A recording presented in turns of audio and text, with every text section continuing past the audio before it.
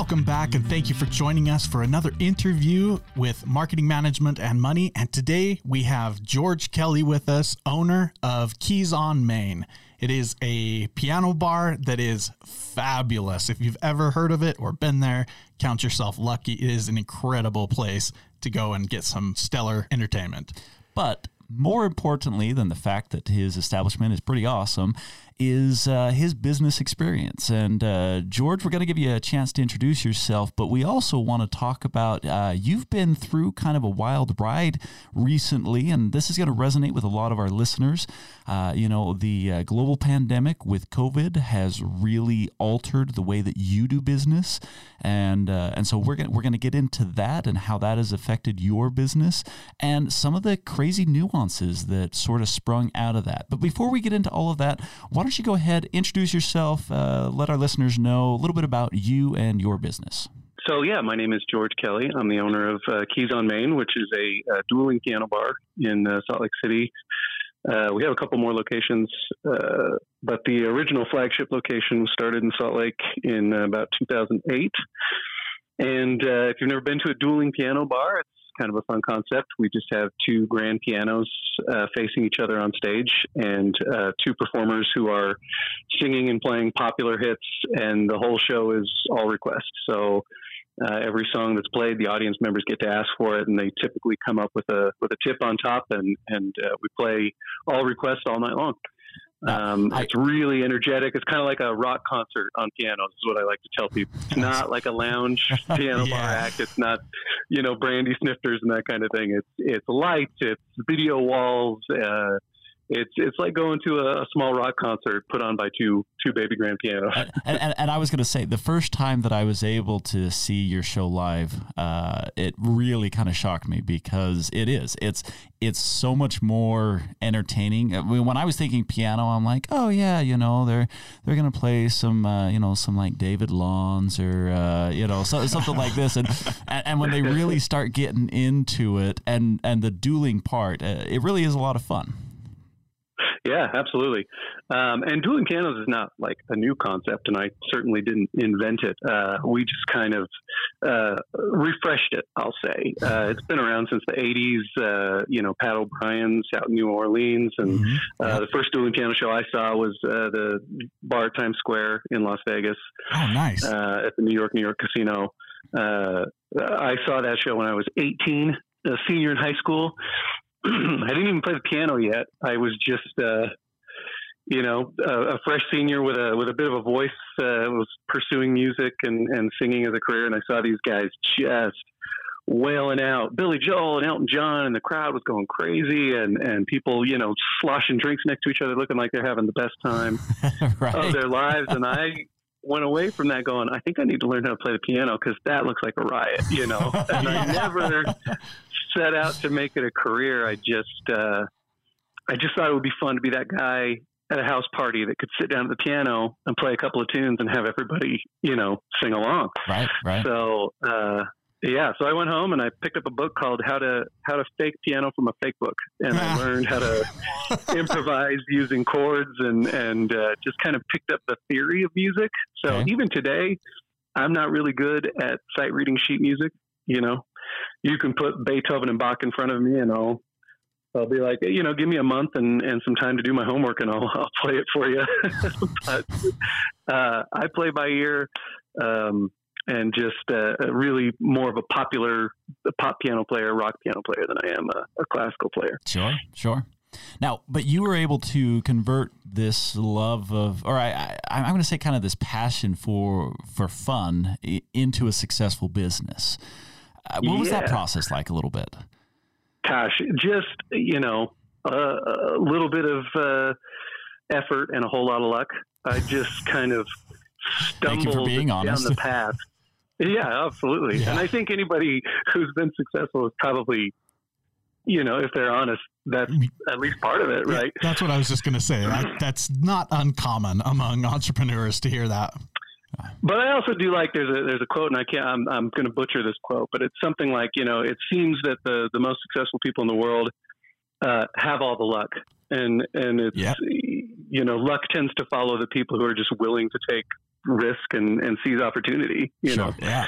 So I truly believe that it's not Keys On, not the first business that I had started. I'd started like 7 or 8 different, you know, home-based businesses and video production companies. And it was like, I always had an entrepreneurial spirit, wanted to do my own thing. Okay. So I was doing that kind of thing and going to school for sound engineering and just kind of trying to find my way, you know.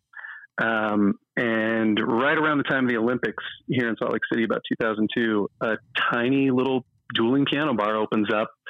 We'd never had one here before, and the guys who opened it were not piano players, didn't know anything about it, saw a show, and between the two of them went, we could do that. We could start one of those in Utah. Let's do it. You know? So they opened this piano bar. It's a pretty small establishment. They're like, well, we're taking a risk, but we've never done this before. Let's just start small, you know. And so it's seated, you know, maybe 80 people max. Okay. Not a bad way to start. Not a bad way to start. Yeah, smart, very smart on their part. And about 2 months after it opened, I had a friend who had started cocktailing there, and she called me up and she's like, "I've heard you play. You know, you're just as good as these guys. You need to come down here." And I kind of chuckle. I'm like, "No, I've seen those shows. You know, those guys are amazing. They can play any song. You know, I know 3 Elton John songs, and that's about the extent of my repertoire. I'm nowhere near. I'll take any request as long as it's these 3. Right. Yeah, exactly. She's like, but still, it's really fun. You should at least come down and see the show. So I'll definitely do that, you know. So I wander in on a dead Thursday. It's me and one other table in the room. Okay. And these 2 guys are up there playing and jamming tunes and stuff. And my friends are like, we're the only ones here. So they put up a request asking if I can get up and play a tune. And they're like, sure, yeah, it's a dead Thursday. Come on up, sing a song. And I played the one Elton John song I knew. I was terrified, kind of like screwed up halfway through, got lost, missed some chords, got back on track, finished the song. It was the worst rendition of the song I've ever played. I get off stage and the owner comes running across the room. No way. And pulls me aside. He's like, hey, you think you can do that again? And, you know, like, yes, I can screw up again. That would be easy. Yeah, absolutely. I suppose, you know, he's like, I'm like, you know, give me a couple of weeks. He's like, no couple of weeks. I want to see you in here next Thursday. And I'm like, dude, I know like 4 songs. He's like, well, learn 20 more between now and next Thursday. Not that big a deal, right? As if you weren't already feeling the pressure. Yeah. Man. Like, it's not a big deal. Yeah, he was really great. He was an awesome recruiter, and the dude was very talented. He ends up leaving this gig and starts his own leather online company. So he's very successful. He's done 8 more businesses since now. Wow. Okay. He's done really well for himself. But he had a keen eye for talent and was just really good at telling me what I needed to hear, basically. Sure. And that was just like, you know, don't get in your own way. It's not that big a deal. You know, like, bring your sheet music, bring your books, bring whatever you got to bring. Learn 20 songs between now and next Thursday. And then, you know, the next Thursday, you'll learn 20 more. And anytime you get a request for a song you don't know, you're going to hold it up in the air and say on the microphone, hey, I got a request for this song. I don't know this song, but I know this one, and play a song that you know. That's all you got to do. Easy, nice. Right? Just deflect. I like it. Yeah. So I do that. I show up Thursday, and I play the 20 songs that I had learned. All of them were the wrong songs to learn, by the way. The crowd was not digging any of my song choices. I had no guidance. They were just like, just learn 20 songs. Okay. Brutal. And so I played my whole repertoire. It lasted an hour, so I had to play the whole 20 song list that I knew 3 times throughout the night to get through the night.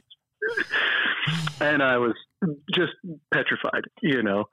And I got done. I'm like, whoa, that was kind of a fun learning experience, but I guess, you know, that's the end of that stint. And the guy's like, hey, that was great. Fabulous job. I'll see you tomorrow. Jeez. Wow. And I'm like, tomorrow's a Friday night. That's a weekend show. He's like, I know. We had a bunch of piano players quit. So it's kind of you and these other 2 guys. That's it. That's what we got. So I'll see you tomorrow.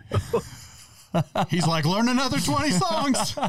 You got till tomorrow. I mean, years later, kind of come to find out, hearing the stories of before I got there, they had started with something like 15 piano players, and none of them really knew this gig. They were just classical piano players, Sure. who could kind of play and sing, but were not really good at improvising, couldn't play by ear, couldn't take requests, and just never really adapted to the job. And most of them just quit, and they just started dropping like flies. And these two guys that were remaining, and then you add me into the mix, the three of us were the only players there for like 3 or 4 years. Oh, really? Yeah, the fact that little bar made it was because they got so lucky finding talent in this small city, and that is the hardest part. Fast forward a little bit, I'll kind of jump places, but even now, 20 years later, the hardest part of this business is talent. Yeah. Finding the people that are that triple threat, that can play, that can sing, but more than anything, can MC a party, can show the audience how to have a good time. That's that kind of it factor that is really almost impossible to find, and even harder to train. Here's the thing that's super interesting about what you're talking about, because you're talking about playing piano and you're talking about the importance of talent, and for whatever reason, the human psyche is like, oh yeah, music requires talent, but people underestimate that in all aspects of business, like the talent makes or breaks a business. I've seen guys that are amazingly talented at just answering phone calls. They're amazingly talented at, writing an email that actually resonates with the customer. They're amazingly talented at managing inventory, but we don't think of that as talent. We think of that as, oh, I don't have any talent because I don't play the piano, and they just learned how to do their job. Yeah. And so I love the fact that you're bringing up that you're like, look, they survived on talent. And I'm like, okay, for our listeners out there, I'm sorry that I'm jumping in and taking the teaching moment. This is like the dad moment where, son, let me share with you. But like, honestly, how important talent is in a small business. And I know we were joking around with it. You got lucky, but at the same token, there's some talent there. There's some business talent, some music talent. There's some talent there. It's the right people. I'll get off my soapbox. Sure. Keep going, man. Yeah, no, that was a great interjection. I love it. Do it all through the interview. That was fantastic. So, and let me on too long. I'll try and move it along. Is what I'm trying to say. Anyway, so I'm on with this small bar, and they're still around, by the way. It's called the Tabernacle, a little place, and they were smashing success. That first year, oh my gosh, we just blew the doors off. Every night it was a line up the street to get in. Okay. And it was so small, so about 2 years into it, they bought the lease of the space next door, and the stage was against the wall, and they knocked the wall down, and now we're a stage in the round. So we had a whole other side of the room that now could be seated around the pianos, and they, added 80% more occupancy, which was also a great decision, super smart. Sure. That's a big jump. Yeah. I took a year off and went to Florida, got my degree in recording engineering. Oh, nice. So studio side of music, came back, started playing at the Tabernacle again. And so I'm there about 5 years. And from about year 4 to 5, the ownership left. The guy who had hired me had gone a couple years earlier, took out his payday and went and started another business, did his own thing. Okay. And then the other owner was doing really well, but he was also very successful in real estate. And this was kind of just a side fun little pet project for him. So he stopped coming in and he left it to a friend of his to kind of manage and run. And that friend of his was not the brightest bulb in the box. Let's just to say it kindly. Yeah. So with no leadership at the helm, things started to go south. And so it was like, all the wrong decisions were being made, which is like more bodies in the room equals more dollars in the till. And I kept arguing. I'm like, that's not true. Mm-hmm. You're overcrowding the place. And so now what you're doing is making it harder for your servers to serve drinks. And you're making the customer experience diminish because people are bumping into each other.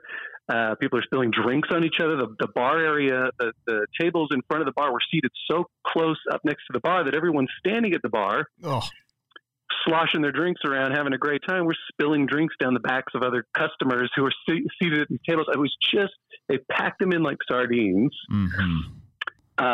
Never upgraded the air conditioning, so it would become 1,000 degrees. Oh, just a swamp. Yeah. Well, so it'd get really hot. And I would get really drunk. Oh my gosh. And then they'd start stepping all over each other and fights would break out. Really? And so we started to become that place. And just the shiny glow of that fun new piano bar started to get really diminished. Okay. And I watched a couple of pretty nasty bar brawls break out. And, 5 years into it, I'm like, this isn't what I signed up for. Yeah. I'm like, and this show can be done better. It can be done classier, and not to like try and say what my vision was that was different than theirs, but people who've seen dueling piano shows, there's kind of there's like a barrel room sound that it all has. Right. I guess they're playing Billy Joel, Elton John, or Bon Jovi, or rock and roll, or like whatever pop music that is on the radio that they're playing. It's played by pianos, and it has this kind of oompa barrel room feel that everybody just.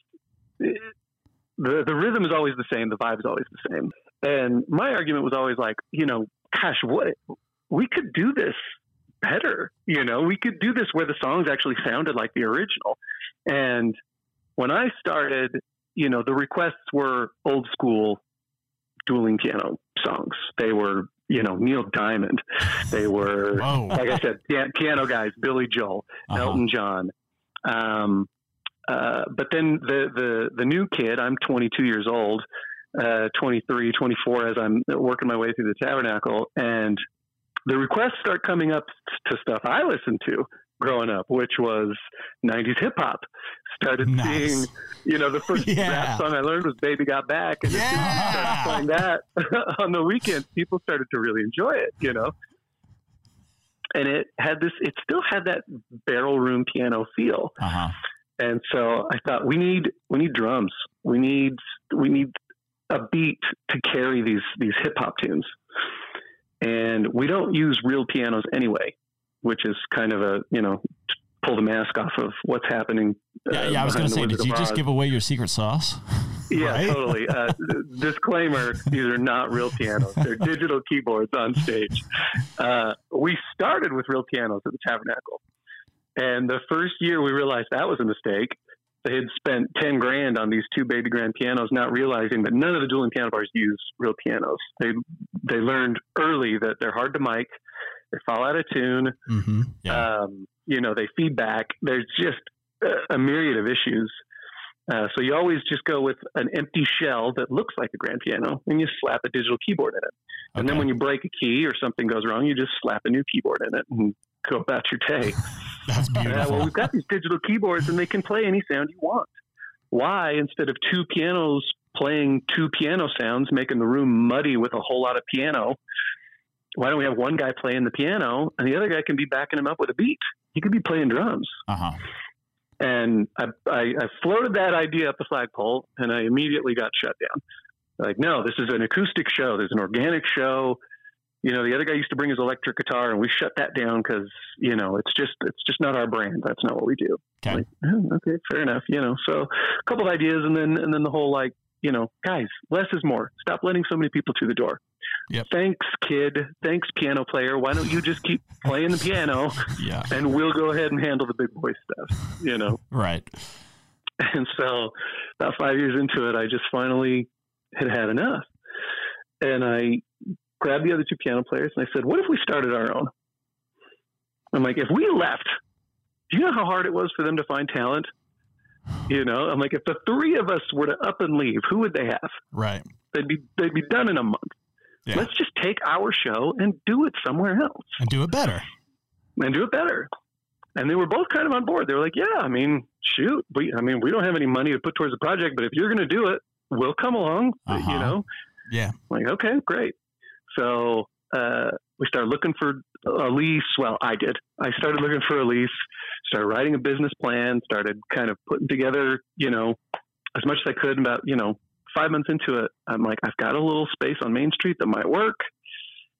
And I've got, a couple of applications into some banks. We'll see if we can SBA loan or do something to get some financing. And we're kind of putting the ducks in a row. And the other main piano player, kind of sits me down. He's like, well, you know what we should do?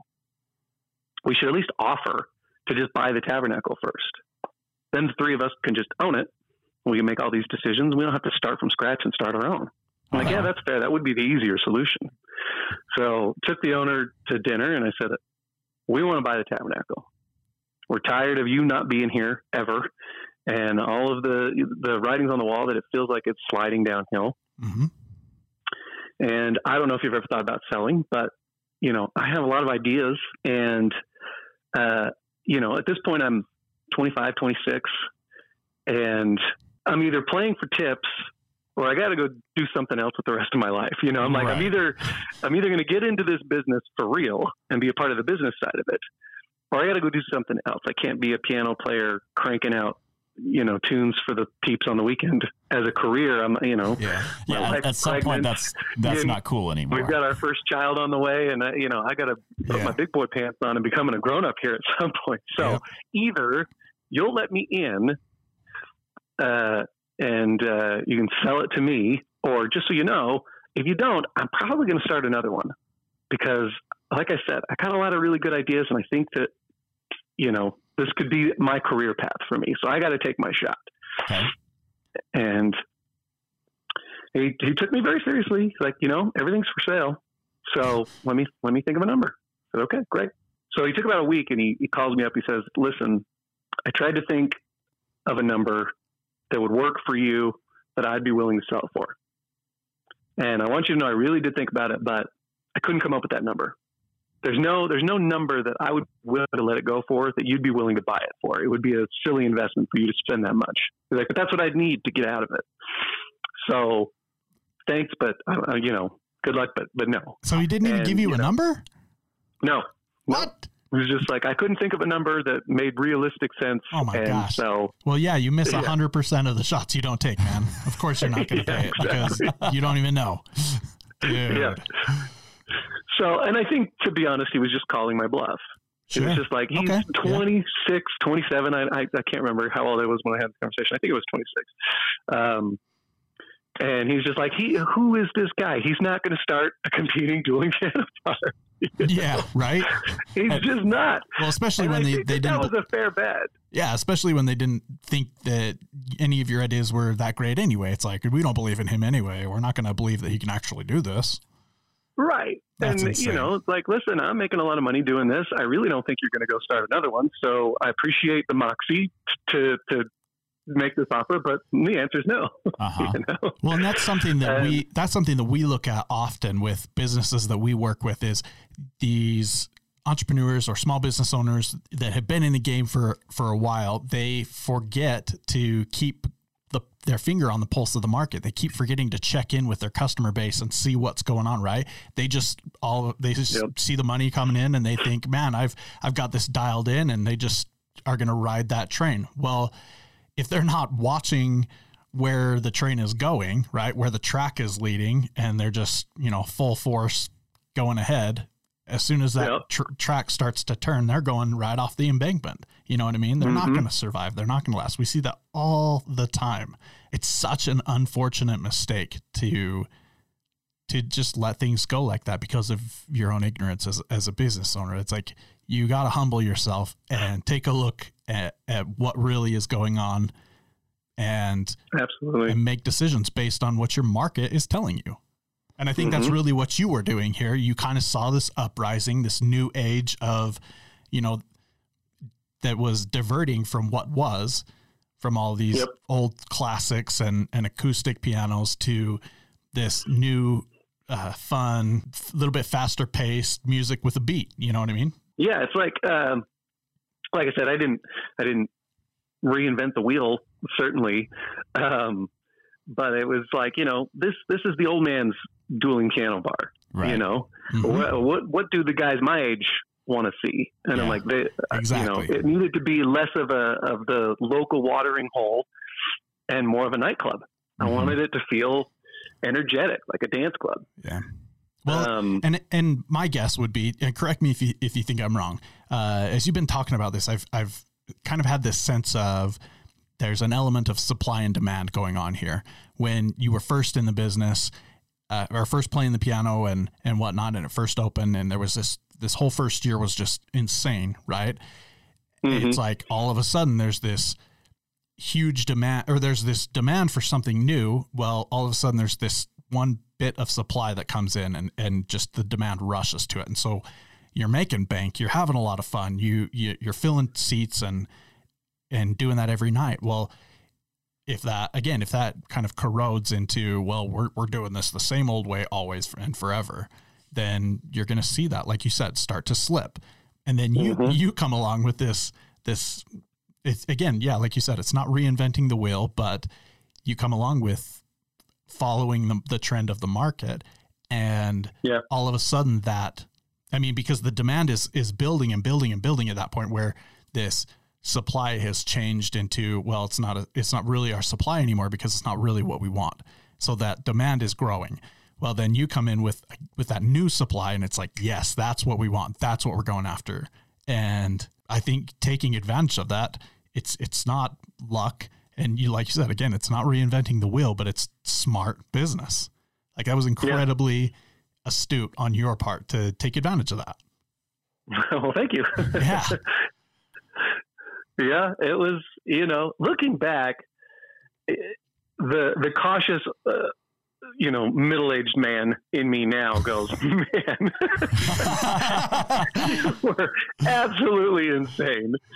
Yeah. But I just remember, at 26, what did I have to lose? Exactly. Sure. I hadn't built up any kind of wealth or capital. I bought my first house, but it had no equity in it. And it was just like, you take your shot, and if it didn't fail, you file for bankruptcy and you pick up the pieces and start again. I had plenty of time to rebuild. Yeah. And I knew that. So I just thought, now's the time, take your shot. Very good. So we went out. Oh, and to your point of, businesses who just keep, doing the same old thing. And that's what they do. We have a saying in the office, which is, once you think you're done, you are. Oh, man, that hit me so hard. I love that. We repeat that every month or two in the office when we're talking about, okay, what's the new promotion? What's the new fresh thing? What's the new event? What's something different we can do? What are the customers requesting? What do we need to see happen?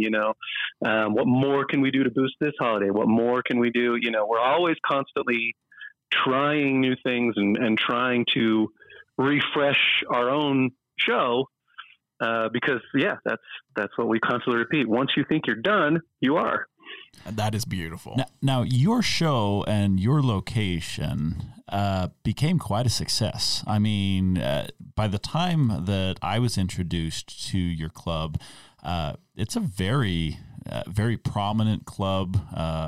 Gets a lot of people. That's where they want to go. Your reputation, it extends pretty far. I mean, you've even been able to branch outside of, so you started in Salt Lake City, you opened up 3 additional locations, 4 in total. Mm-hmm. And so like you've had a good bit of success. And I know you're going to be modest and be like, well, we were lucky, blah, blah, blah. But honestly, you've been very successful as an entrepreneur. Yes, I think that's an accurate statement.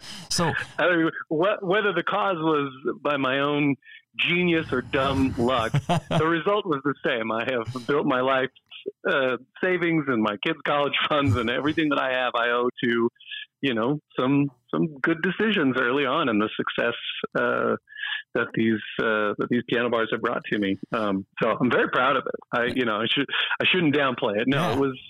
Yeah, you should be absolutely incredibly proud of it. It's massive.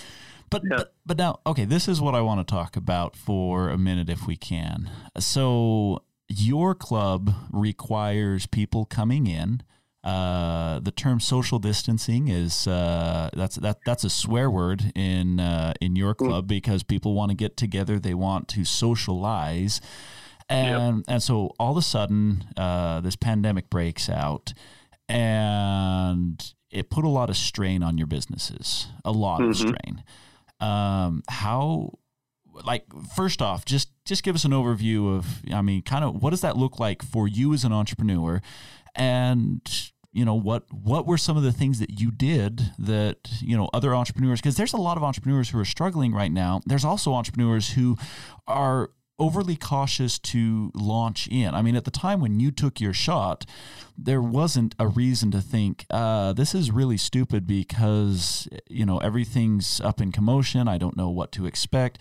There's a lot more uncertainty in the world and in the markets today. So, talk a little bit about what was the impact that this had on your business, and what are some of the things that, maybe you did right or maybe you did wrong that others can learn from?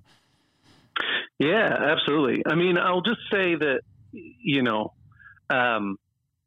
when we first opened Salt Lake, pre-2008 crash, so money was just being given away. I mean, I will say that 20 bank applications, only one approved us. So we did just barely get our SBA loan by the skin of our teeth. Okay. But we got that approval. No one would have approved me if I had tried this even a year later. Okay. And from that point on, you know what I mean? I don't think Keys on Main exists if I didn't apply for this in the time when money was just being handed out like candy on the bubble of the housing crisis. Banks just had more money than they could do anything with it. So in that regard, we did get a little bit lucky that we got the financing together.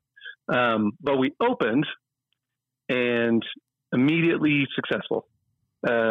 Line up Main Street every weekend from the day we opened, which is just crazy. I look back and it's just like, wow, that was amazing. Good timing, good promoting, good advertising. I am going to state this, that, and we always talk about overnight successes usually take about 8 to 10 years. Yeah. And so when you say that, you had a line from day one, well, you just told us that you had spent the last year or two basically testing your market, finding out what your market wanted. And so when you opened, it wasn't like this was day one. This was more like day 800 in your mind, day one on in your new location. Yeah, that's a fair point. Yeah. So it opened the doors, smashing success, great. Come that spring, we've been open 4 or 5 months, and the bubble bursts. Yep. And the market tanks. Yeah. And I didn't know this going into business, but bars are seasonal. Bars are busy in the wintertime. Bars are not busy in the summertime. I had no idea. Brutal. I had no idea. Your competition became the lake. Yeah. Yeah, exactly. The sunshine. Yep. Yeah, the home barbecue, everything else to do outside, but the indoors at somebody's bar. So, it got lean there for that first summer. But because of that first 3-4 months worth of success after we first opened, I didn't spend any of it. I knew that there was going to be something, It was like I lived well beneath my means. We had our little house in West Jordan. My bills were easy to maintain. And so just sat on a stockpile of money and, literally paid in July of 2008, paid $6,000 that month to have the luxury of owning a piano bar. And I have a journal and I have little entries that are just like, well, we'll see if it doesn't start to turn around in the next 3 or 4 months. That's the end of this story, But Slowly it did turn around, and school came back in. And that next year, as we rode out into the fall and into winter, and had the best year so far, and that following winter beat that opening winter, and from that point on, we never had another negative month. Nice. But that first month, right after the economy tanked, was pretty scary. Sure. But at the same time, to your point of now, as people are trying to think about, do I open a business right now when there's a struggling economy and a pandemic out there? Back then, 2008, the timing was actually perfect. Mm-hmm. We secured our funding, and we kind of there were a couple of bars that shut down because of, that struggle that summer. Sure. We made it through, and so did a couple of others. And so in a small city like Salt Lake, we were the ones left standing. And that was huge for the next couple of years. The ones who made bread in that time, in that slowdown, were the ones who came out on top on the other side of it. But at the same time, certainly be prudent. I think now is a great time. If you can, I think commercial real estate's about to go through a really tough time. Everything's on discount, but is it COVID there for a has reason? taught us that so many of these jobs can be done from home or remotely. And I think a lot of that will come back, but I think a lot of it won't. And so real estate, commercial real estate had been on a pretty decent sized boom. I think it's about to have a little bit of a correction.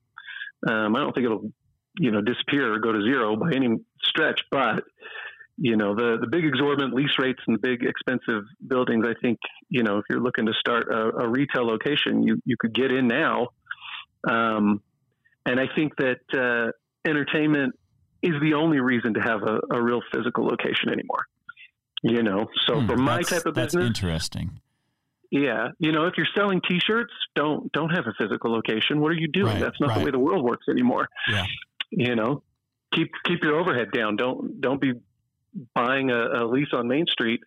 You don't need that. But if you have a great restaurant idea or a nightclub or a bar of some kind, if you have a unique idea, I think that's the key. It's got to be something different than everybody else is doing, mm-hmm. even if the source of revenue is the same. Yep. I make my money the same way everybody else does. I sell alcohol, right? Mm-hmm. There's a margin over what I buy and what I sell alcohol for, and that's it. It's not rocket science. It's just pianos and liquor. Yeah.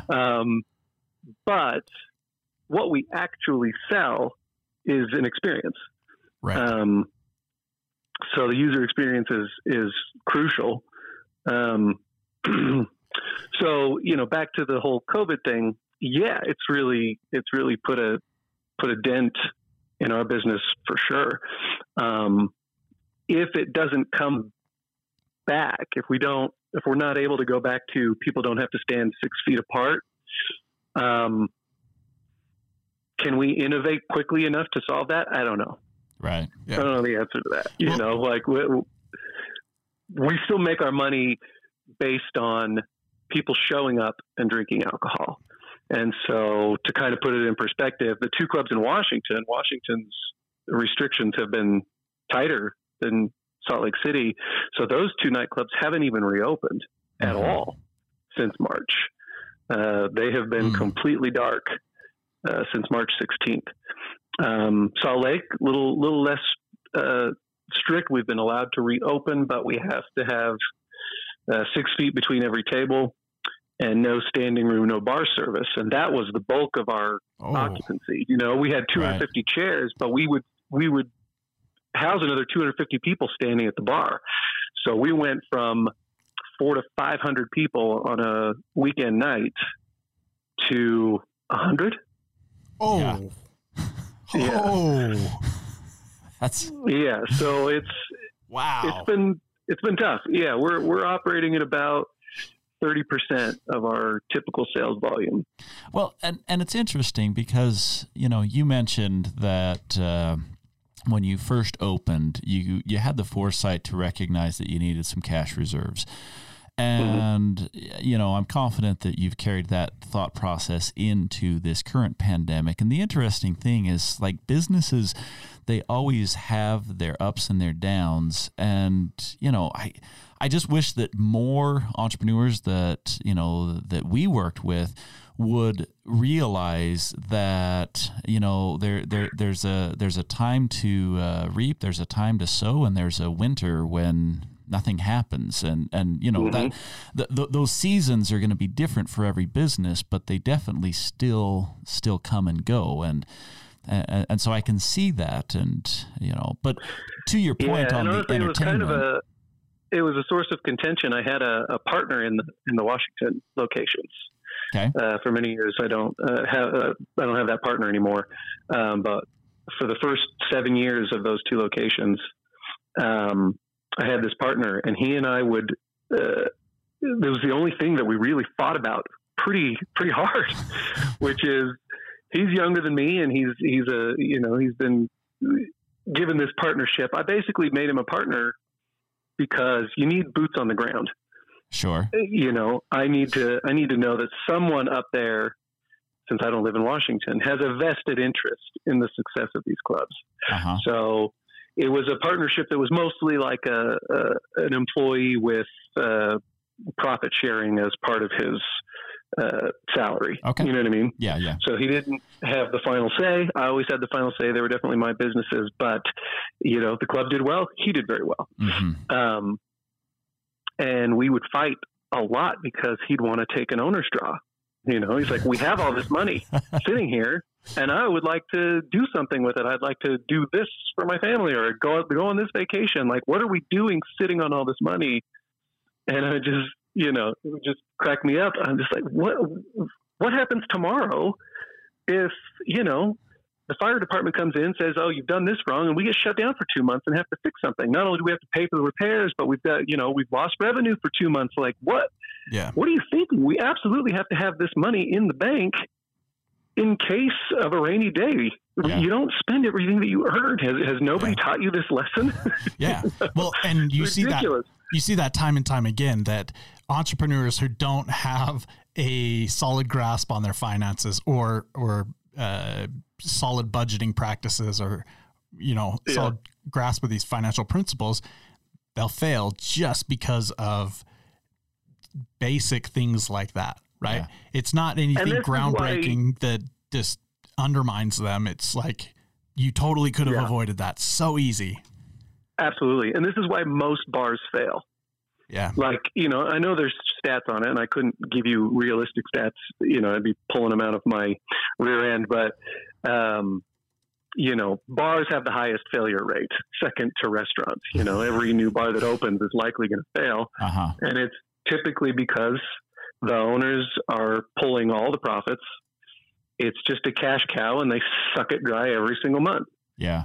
Most bars, I know from my beer deliveries, my drivers are always just like, yeah, almost every club out there is a cash account.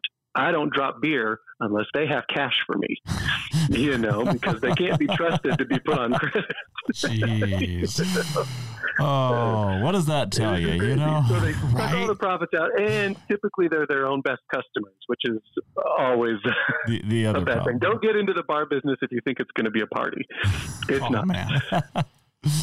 Oh, that's wonderful. Hey, so we're gonna kind of wrap this up, and oh my gosh, there's so much that we could still talk about. I have loved this interview. Yeah. This has seriously been one of my favorites, hands down. I'm sorry, it's long-winded. I know you said no, it's great. We're going on way too long. But the thing is like you just kept tucking in gem after gem, and you're like, hey, do this in your business, do this in your business, do this in your business, and if our listeners really paid attention, there were a solid half a dozen key principles at least that were just thrown out there, like, oh yeah, that's a good point, oh yeah, that's a good point, pay attention to that, look into that more, so fabulous content. But I am going to ask you to kind of summarize any final thoughts that you have, any takeaways that we've got a lot of other entrepreneurs at all levels listening to this show. What are some final takeaways that you just think would be good for someone who maybe hasn't gone through the same experiences that you have? Sure. Gosh, I mean, there's a million, but I think what I could attribute my successes to is, education. And that doesn't have to be a university education. I certainly don't have one. There are plenty of books out there to be read, but you should know the ins and outs of business, know the ins and outs of tax laws, know the ins and outs of writing a business plan. Like, learn and educate yourself on business first before you step into the waters. Mm-hmm. Know about proper money management before you step into the waters. There's just basic good accounting principles for those cash reserve arguments that I had with my partner in Washington. I'm like, I didn't pull these numbers out of nowhere. This is like standard business practice to have this much in cash reserves based on your sales volume. I'm like, these are numbers that I read from somewhere. I learned this. I didn't just come up with it on my own. So educate yourself, and then honestly, just take the shot. Most people don't succeed because they just don't do anything. They have a great idea, or they have something that they've dreamed about or envisioned to do forever, and they just dream about it until their shot's gone, until the opportunity is now missed. It's like you said earlier, you miss 100% of the shots you don't take. So take the shot. You might fail, but you might not. Wow. That's just it. My grandpa owned a local bank for years and years, and if you need to cut this out of the podcast, it's totally fine with me. But it's not people would ask him all the time, what made you so successful, and what in the world made you think to start a bank out here in farm country in Utah back in the 70s? Uh-huh. He would just shrug his shoulders. You know what? I don't know. I guess I got more balls than brains. Yeah. That's always stuck with me. It's really true. I think a lot of people are smart enough, capable enough, but you just have to go out and take a shot. Yeah, absolutely. Wonderful. Amen. Hey, this has been a fabulous time. We have thoroughly enjoyed talking with you, hearing your story, hearing your experience, and that's awesome. So for those who are in the area, Keys on Main, you've got it there. I guess the one to go to right now is going to be the flagship there in Salt Lake City, Utah. If you ever get a chance, check it out. And, shameless plug on our end, you talked about the importance of education. That's what we try to do, is we educate those entrepreneurs, those small businesses. So if you want to see a full list of all of our trainings, including financial management trainings, you can check it out on tabletwise.com. Just search Marketing, Management, and Money. I'm your host, Ryan Murray. And I'm Ryan Owens. And to George, we say thank you, and we'll catch you next time. Thanks, guys.